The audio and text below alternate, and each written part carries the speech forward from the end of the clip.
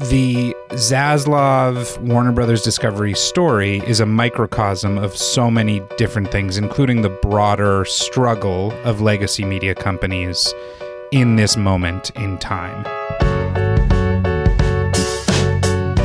Welcome to the Powers That Be Daily, Puck's podcast focused on the intersection of Wall Street, Washington, Silicon Valley, and Hollywood, and the players who run it all. I'm Peter Hamby.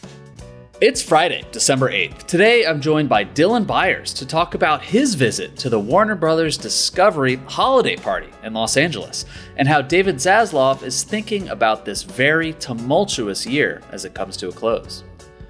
Dylan also has the latest on Jeff Zucker and Redbird IMI's bid to buy The Telegraph in the UK and why that effort is still on pause. We'll discuss all that and much, much more on today's episode of The Powers That Be.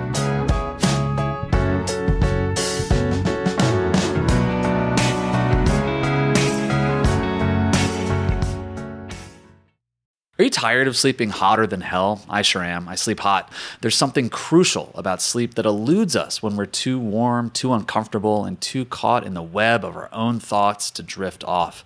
And while curiosity fuels our days, science tells us that cool sleep recharges our nights. That's where ChiliPad by Sleep Me comes in. Meet the bed cooling system that elevates the quality of human life through cool sleep. The ChiliPad bed cooling system is your new bedtime solution. I love it. It lets you customize your sleeping environment to your optimal temperature, ensuring you fall asleep, stay asleep, and wake up refreshed. ChiliPad works with your existing mattress. It's a water-based mattress topper that continuously controls your bed temperature from 55 to 115 degrees, allowing your body to rest and recover.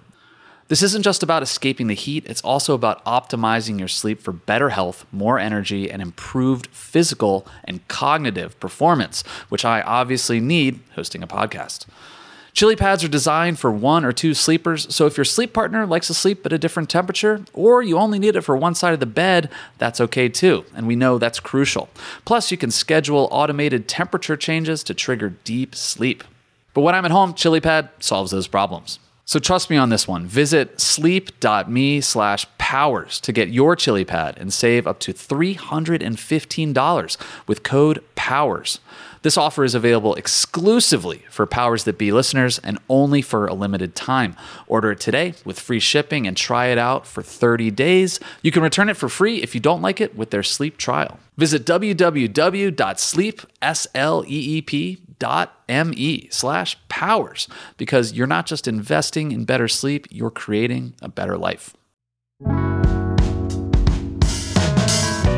Happy Friday, everybody. Welcome to the Powers That Be.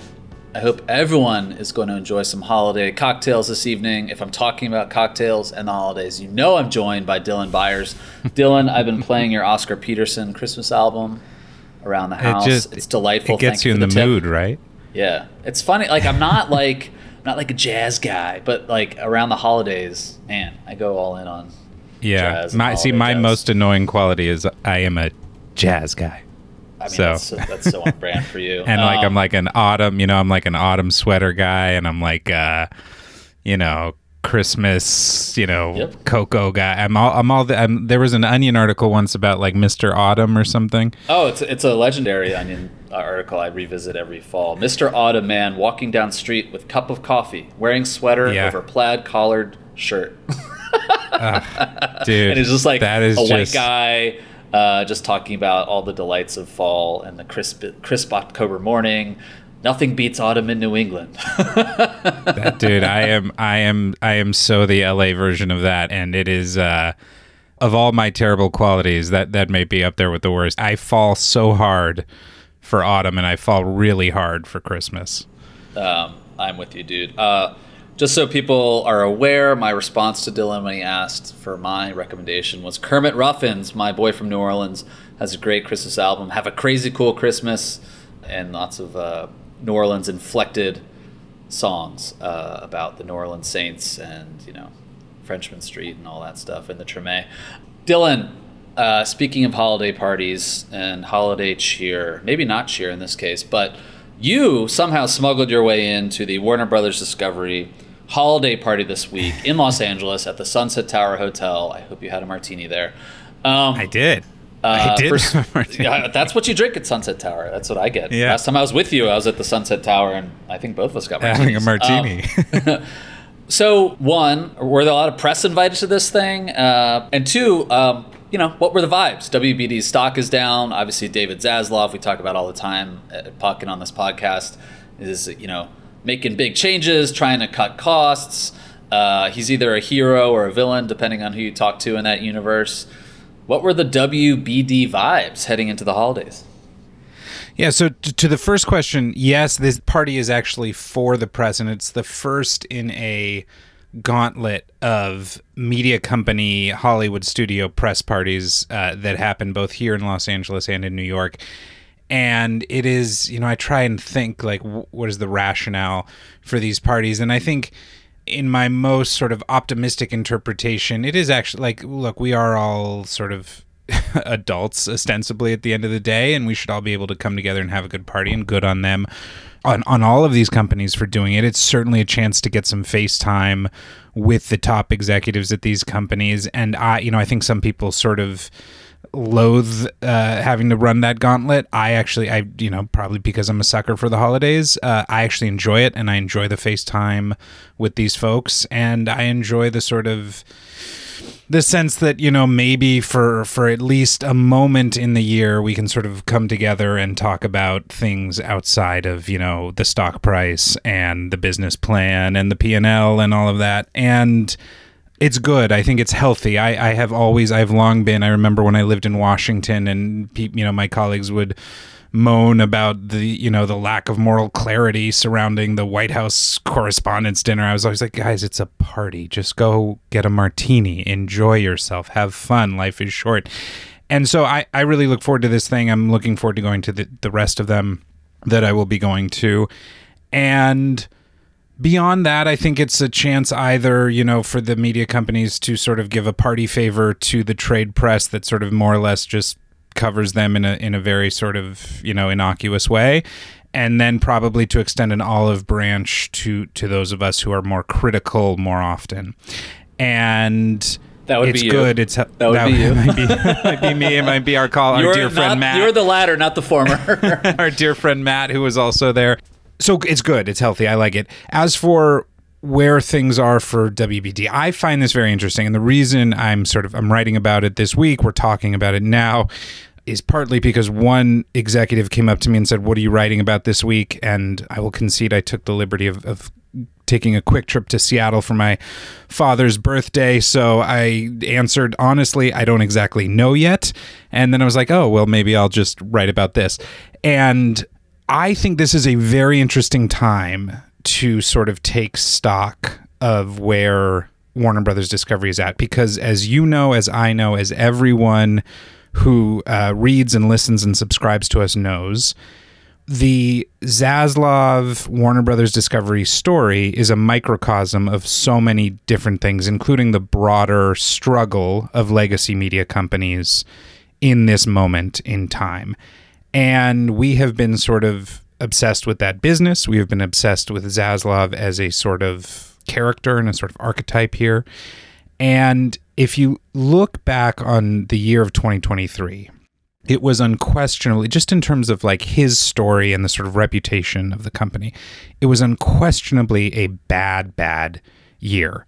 He started from a position of, I'm the new Hollywood mogul. I have a seat at the table, and I have a great vision for how to run this company. And it's, installing myself in Jack Warner's old office, and I'm going to save Hollywood, and I'm going to save the movie business. And you arrive at the end of the year after far too many profiles, the most recent of which was this New York Times magazine profile, which made him effectively look like the face of everything that was wrong in Hollywood, right? And that he had sort of, alienated the creative community. He had alienated his friends. He had made a series of sort of, unforced errors, and had also suffered amid the broader trends of the industry that everyone is suffering from, right? Like the weakening ad market that never seems to correct, the pressure of trying to move from a linear and box office business model into the streaming business model.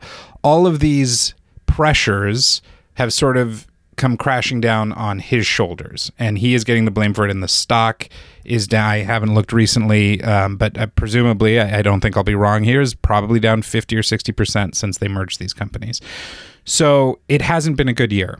And it hasn't been a good year for not just WBD, but for like the Zaslav brand. Now, one takeaway I had from conversations at this party and at other conversations I've had is that 2024 is also going to be a very bad year, or it is at least going to be an uncertain year in the ad market in terms of this larger business model pivot. Things are probably going to get worse before they get better. And I think that all of the executives are sort of girding for that and sort of are sort of anticipating that reality. And then I think they're looking past 2024 and seeing perhaps on the horizon a time in which things sort of level out and correct, and they're anticipating consolidation. Both, right now there's some bundling that's happening in terms of how streaming services are being offered, but I think more broadly there will be consolidation down the line. Somebody will buy Paramount. It may very well be Zaslav. And there's a sense that when they get through this storm, there are going to be a handful of media companies left from Hollywood who can compete with Amazon, Apple, Netflix. And I think despite all of the criticism, despite how far down the stock is, I think the folks at WBD still believe that they are in a position, despite everything, where they could ostensibly have a seat at that table. And I think the one thing that is going to change is I think we've finally arrived at the end of this moment where the obsession with David Zaslav and like the question of whether or not he's, sort of a visionary turnaround artist, or he's like, the face of everything that's wrong with Hollywood. I think we finally arrived at a moment where we can just accept that everyone is in this shitstorm. Zaslav is in this shitstorm. Iger is in this shitstorm. Even Brian Roberts, to some degree, although his business is different, is in this shitstorm. And now it's just a question of like, how are they going to weather it? And they're going to weather it together. And I don't think there are any more good guys or bad guys here. I just think there are people who have sort of been dealt a shit hand and are trying to work their way to come out on the other end. And I'm sort of, I'm eager to see how they navigate 2024. I'm more excited to see what they do after that in 2025. All right, Dylan, when we come back, I want to ask you about a Zaslav adjacent story, which is Jeff Zucker's push to buy The Telegraph.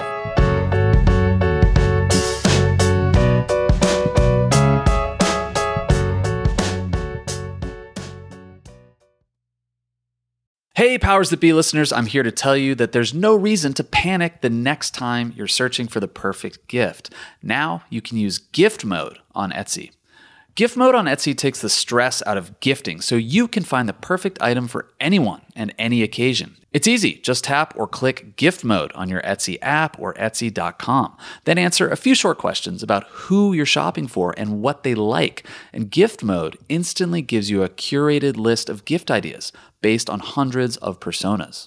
I use Etsy all the time and have for years. I bought my brother some artwork. I bought my wife some jewelry. I even bought a rug for our living room on Etsy. I love it. But there's a lot of pressure around gifting. I usually have a hard time thinking of gift ideas for friends and family members around the holidays or birthdays in my life. And sometimes I get super stressed trying to find the perfect thing. But now with gift mode on Etsy, I can search hundreds of gifting personas and find so many incredible items. And I actually just found the perfect gift for a buddy who's just as into Cincinnati sports as I am, a hot cup of Joe Burrow mug. That's right, I found that on Etsy. It's amazing. Now it's simple to find gifts made by independent sellers for all the people in your life. So whether you need a housewarming gift for the new homeowner or a birthday present for the pickleballer, Gift Mode has you covered. Need to find the perfect gift? Don't panic. Try Gift Mode on Etsy now. Knowing how to speak and understand a new language can be an invaluable tool when traveling, meeting new friends, or just even to master a new skill. But it's not always simple when you're bogged down by textbooks and structure classes. That's why so many people trust Rosetta Stone. Rosetta Stone is the most trusted language learning program, available on desktop or as an app. It truly immerses you in the language you want to learn, like Spanish, French, Italian, Chinese, and more. You won't just be studying English translations. The Rosetta Stone intuitive process helps you pick up a language naturally, first with words, then phrases, then sentences. Don't put off learning that language. There's no better time than right now to get started. For a very limited time, listeners can get Rosetta Stone's lifetime membership for 50% off. Visit rosettastone.com/rs10. That's 50% off unlimited access to 25 language courses for the rest of your life. Redeem your 50% off at rosettastone.com/rs10 today. Welcome back to the Powers That Be, everybody. I'm joined by Dylan Byers. We're not going to talk about Christmas in this segment, I promise. Dylan, this is a kind of a interesting, it's both like a slow moving story and a fast moving story at the same time, but we haven't had an update on this podcast in the last few days about Jeff Zucker, Redbird's push to basically acquire the Telegraph and some of the challenges it's facing, both from opponents slinging mud, according to Jeff, but also the Tory government raising concerns that, their cherished right of center media organization might be taken over by nefarious foreign entities. What's the latest? Yeah, so you're right. It is simultaneously a fast and slow-moving story. So this review, that the deal which is now under review by regulators, we won't have clarity on anything until January. But at the same time, there are things that are sort of notable about that review. One, the news this week is that the regulators are going to be asking for texts and WhatsApp communications from Redbird IMI. So yet again in his career, I don't know, this keeps happening for all different sorts of reasons. Yet again, Jeff Zucker is going to be forced to sort of hand over his phone. And what they're going to be looking for are texts, messages, whatever, between Zucker and the folks in Abu Dhabi to sort of see if there is any evidence of some nefarious design to influence UK politics or culture in again, in some nefarious way. I don't see that. Again, I sort of default to this position that no matter where the money's coming from, that this is actually more of a straightforward business deal reflecting, yes, Sheikh Mansour's interest in sort of expanding his global business empire, but also just like Jeff Zucker wanting to get back into the media game. And I will be eating my words come January, but I don't anticipate that they're going to unearth some text messages between Zucker and Sheikh Mansour that say, here's our chance for, for corrupting British politics. I don't see that happening. In any event, it's a huge inconvenience. It's never great. To have to hand over your phone and have your text messages be reviewed. Yeah. Certainly, I can't think of anyone who would want that to happen. But as much as I sort of give Redbird IMI the benefit of the doubt here, the other media moguls who have taken interest in the Telegraph do not. And so the other interesting thing that happened this week was Matthias Döpfner at Axel Springer gave an interview to Semaphore, I believe, in which he effectively opened fire on the Zucker bid. He said that it would be incredibly problematic for someone from a nation that does not have the same Western democratic values that, say, the UK, or in Matthias's case, Germany, or the United States does. And I don't know whether that's, how that influences the official review, but it is interesting here to have revered, respected media moguls such as Matthias, who has made a very big point about sort of wanting to build Axel Springer into the leading news organization for the democratic world, sort of making this point. And so the headwinds for Zucker now are starting to feel stronger and stronger, at least in terms of the court of public opinion. And again, I'm not sure how that influences things in terms of the actual regulatory review, but it is becoming sort of, you do feel it becoming a sort of more uncomfortable environment for Zucker in terms of his effort. Do you have a sense, and John has sort of talked about this on Media Monday, but do you have a sense of what Zucker's ambitions are for the Telegraph? Like any specifics, or is it just more like scaling it and creating more digital products? Well, so I always like to, I get sort of in a big froth over like trying to game out what the most ambitious version of this could be. And so it's always useful when other folks get in my ear and pour cold water on it and say like, no, he's buying the Telegraph because nothing else was for sale. And so the Telegraph was the only thing available to him. And actually, despite what you've written, it's not going to be that easy to turn around a British newspaper and turn it into like a global media force. Those folks might very well be right. But Zucker is nothing if not ambitious. And I do think that everyone from Matthias to Rupert Murdoch to Lord Rothmere to Paul Marshall, like everyone who has looked at the Telegraph has been interested in it because of the promise of international expansion and the promise of claiming, which I know you and John talked about, that open lane that is the center right. And I think the easiest way to think about this is, at the very least, could you turn the Telegraph into a sort of New York Times of the center right? And certainly I would like to think there's demand for that. And then even more broadly, I think there are other things to think about. Like what would that business be in a world if Trump was reelected, right? Mm-hmm. And what would that business be in a world where Trump was not reelected? And would it be even more influential in that world? And what does that mean in a world where perhaps Rupert Murdoch is no longer with us and perhaps Lachlan doesn't want to continue running Fox and the Wall Street Journal? And is there even more opportunity for Redbird IMI to sort of expand its influence over the entirety of right-wing media? These are all really sort of engaging fever dreams, and I don't know that any of them will come to pass, but I don't think that you go into buying the Telegraph without sort of thinking about some of these potential opportunities that will come years down the line. Yeah, it's interesting to think about, and I'm dumb for not thinking about this, but like in a world without Rupert, like is News Corp destabilized, and you maybe give Jeff credit for looking around the corner and being like, okay, like, yeah, in a few years, here's an opportunity. That's interesting. I mean, but just so our everyone listening is clear what we're sort of hinting at here. And again, let's put this in the like if you're in Vegas, the futures on this are like, let's call it 500 to 1. But what we are sort of intimating here is like, could Jeff Zucker run Fox News? Which is a really fun thing to think about, for me anyway. Do you think he would?